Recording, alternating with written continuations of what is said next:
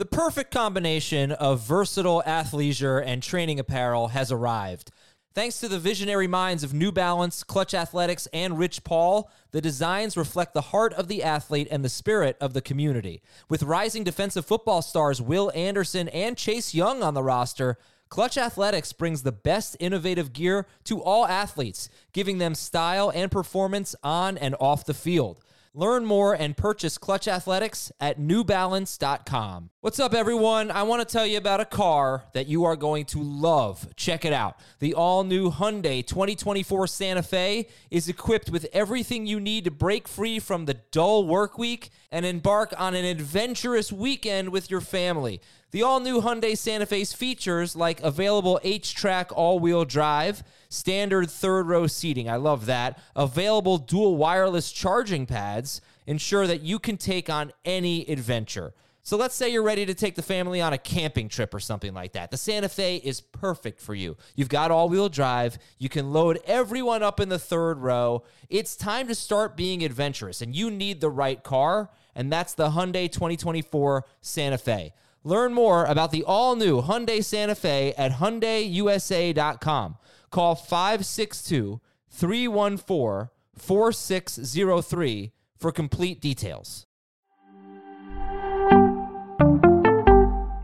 Bonus Pod, what's going on? Welcome to Fantasy Football Today. We have more Deshaun Watson news. His 6-game suspension is now an 11-game suspension, and we will talk about it on Fantasy Football Today. So it's not the full season, it's 11 games, and that's 11 games, but it's 12 weeks. So when he comes back, it will be week 13, only a couple games before your fantasy playoffs. At Houston, at Cincinnati, Baltimore, New Orleans, at Washington, and then week 18 will be at Pittsburgh, which will be most likely not a factor for you in fantasy.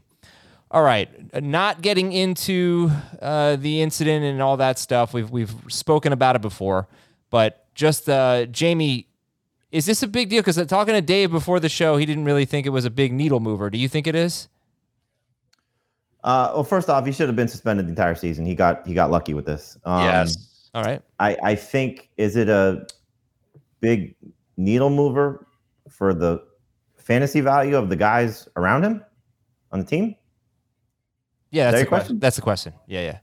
I mean, I think you have to consider it for Amari Cooper as a needle mover because he could be a league-winning receiver in the fantasy playoffs. And so I moved him up about 10 spots because I was anticipating Watson not playing at all. And so he went from somebody who was around 44, 45 for me to around 34-ish, 35-ish. So, I thought Jake Seeley brought up a good point on our wide receiver must-have. I think I don't know what he was qualifying Cooper as. I don't think you call them breakout, but must-have guys, I guess, based on where they're, what they could be, that he's just going to be fed targets. And while Jacoby Brissett is terrible, if it's Jacoby Brissett, it's still going to lead to enough production that I think he could be a number 3 receiver, borderline number 3 receiver for the 11 games that he's starting, and then he could be a top 10 guy for the end of the season. Yeah. It's funny you said you moved him up to around 34. You drafted him today in our 3-receiver PPR league with industry analysts, and this was the first draft we've done since the news, obviously. As the news was happening. You took him as wide receiver 34. Did I really? Yep. He's my 4th receiver, and again, I don't think he's going to be a consistent starter with Jacoby Brissett, but I mean, you look at this receiving core, it's bad behind him. It is. I mean, we're asking David Njoku to be better than he's ever been. And we're asking Donovan Peoples-Jones, who's not going to be good with Jacoby Brissett. We're asking David Bell and, Schwartz and whoever else is going to, fill that second spot to, be to get a lot of opportunities. Kareem Hunt might be second on the team of targets or third on the team of targets. So I don't love Amari Cooper, but I think I was just a little bit too irrational about where I had him ranked. But part of that was, again, expecting Watson to miss the entire season. Okay, Dave, and no major changes for you? Nope. I'm pretty much out on the Browns passing game until you get to the double-digit rounds. The one exception would be Cooper. I would draft Cooper before the double-digit rounds, but I don't have to worry about that because I think I draft with enough people that'll take a chance on him before then. But even if he's getting a good target volume from Jacoby Brissett, what does that mean? Is he going to catch 8 passes a game and get 90 yards a game? I don't know if that's a pretty likely. No, but he doesn't need to meet that threshold. I think he's got to score. I don't know if he's a turn up field and have a bunch of yards after catch type of player anymore. I think it's going to be pretty easy to defend the Browns when they're in 3rd and long. And I think there will be times every single week where they're in 3rd and long. That happens to everybody, but maybe them a little bit more than others. I'm still cool with Nick Chubb as a high-end number 2 running back in PPR, low-end number 1 running back in non-PPR. I'm still cool with Kareem Hunt in round 6, maybe round 7. That's really Njoku's a sleeper. I don't mind taking him with one of my last 3 picks, but I'm not going to draft Cooper with the hope that he's a solution for my lineup for the first 11 weeks of the season. And then Deshaun Watson miraculously comes back and plays like he's played before without any work with the team for 3 months. I don't want to even bother with it. So I would draft Cooper right around pick 100 overall. He is a number 4 fantasy receiver for me. Yeah, I mean, look, if you can get him as your number 4 fantasy receiver, then he could be fine in that role and then could be much better in your fantasy playoffs and the 2 weeks before that. You know when I'd love to start him? Week 17 against Jacksonville. I think that's a little unfair, Dave. Be good to go. What? You're not Jacksonville. It's Washington. My bad. Yeah, week 13 it's Washington. Yeah. Week 13 week 13 against Houston. That's the first game with him back. I mean, we're not going to get into the schedule right now, but just I don't know. He was not a bad player when it was Andy Dalton a couple years ago. He had he was on a 1,000-yard pace. He was okay. So he's not useless. But as you said, number 4 fantasy receiver, and Jamie drafted him today as his number 4 fantasy receiver. And that's most of this podcast is going to be about him. We'll get to whether or not you should draft Deshaun Watson. You obviously have to wait a while. You can't stash him in an IR spot. David Njoku and the running backs and all that. But just to give a better idea of Cooper here, he goes after Gabriel Davis, Amon-Ra St. Brown, and Alan Lazard. And he goes before Devontae Smith, Christian Kirk, DeAndre Hopkins. You know what's interesting? Hopkins. You took him over Hopkins, Jamie, but I think just I also drafted Marquise Brown. I just didn't want that headache. Okay. I think just based on what I know from you guys, I mean, it seems like the tier of Gabriel Davis, Amon-Ra St. Brown, Alan Lazard is a little bit different. It's different than Devontae Smith and Christian Kirk, and Cooper. For you, Jamie, at least fit right in between those 2 groups. Yeah, and to be honest, like that's the range that I'm struggling with. All the guys that you said went in front of him, I would have happily taken ahead of Amari Cooper. Hopkins, so where I have him ranked right now in PPR is in front of Hopkins, London, Kirk, Robert Woods, who I think might have been drafted at that point already, and I think Kadarius Toney. And that's kind of been where I've yo-yoed him a little bit, where we didn't think Watson was going to get suspended maybe at all, or, a short suspension, or the 6-game suspension, I guess, at least. And then, expecting him to be out for the year, I had him, in, like I said, in the mid-40s.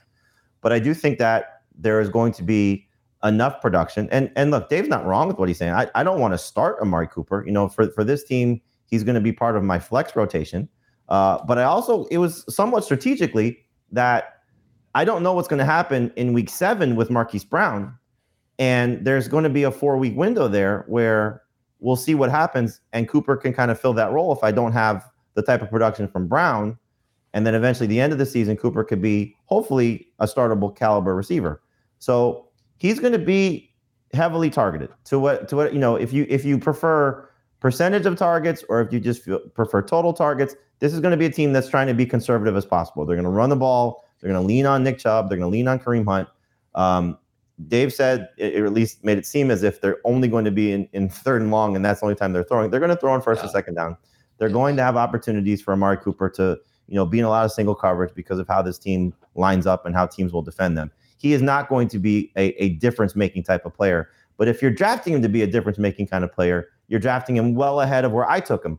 And I might be on the high side of things, So I do think, again, if you're looking for guys who have the chance to be leading their team in targets and volume matters to you, he's still a good enough player that he will win a lot of his matchups. And so, what do you say, 8 for 90? Who's getting that besides the elite guys? If he's going to get targeted like crazy, then that's almost what you have to hope for. Look, if he's going to get you a bunch of 5 for 50s, you're going to be disappointed. He's going to be 115 to 120 targets.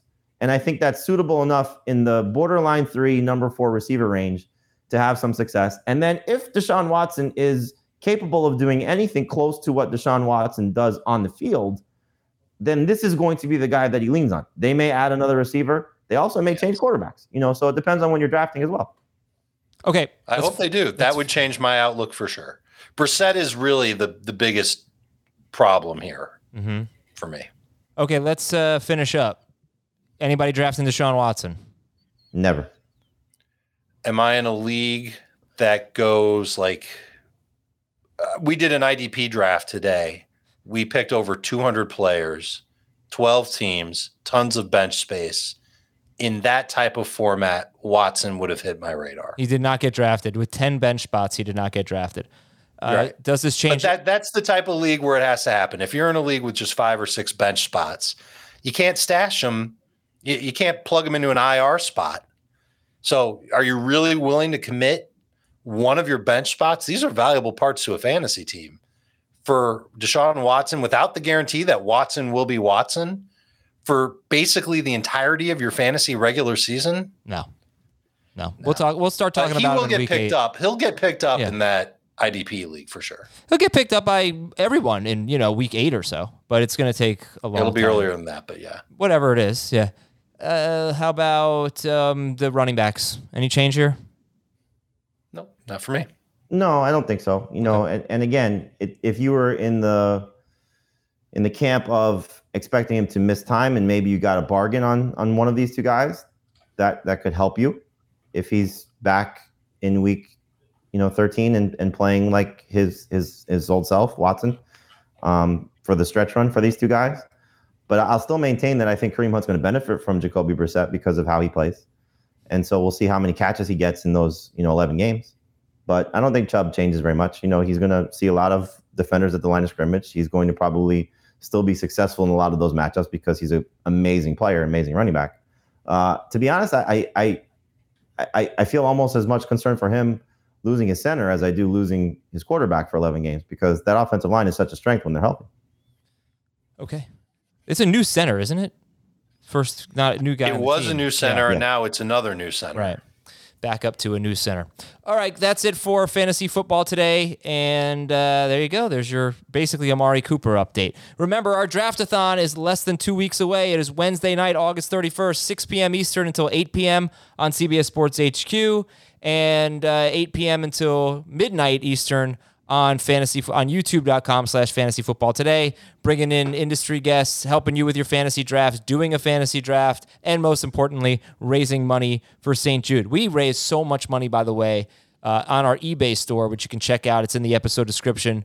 We raised so much money just from spots in our podcast league and a spot in the fantasy football today on the show.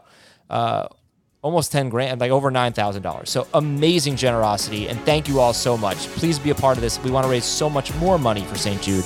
All right, that's it for my spiel. We'll talk to you tomorrow on Fantasy Football Today.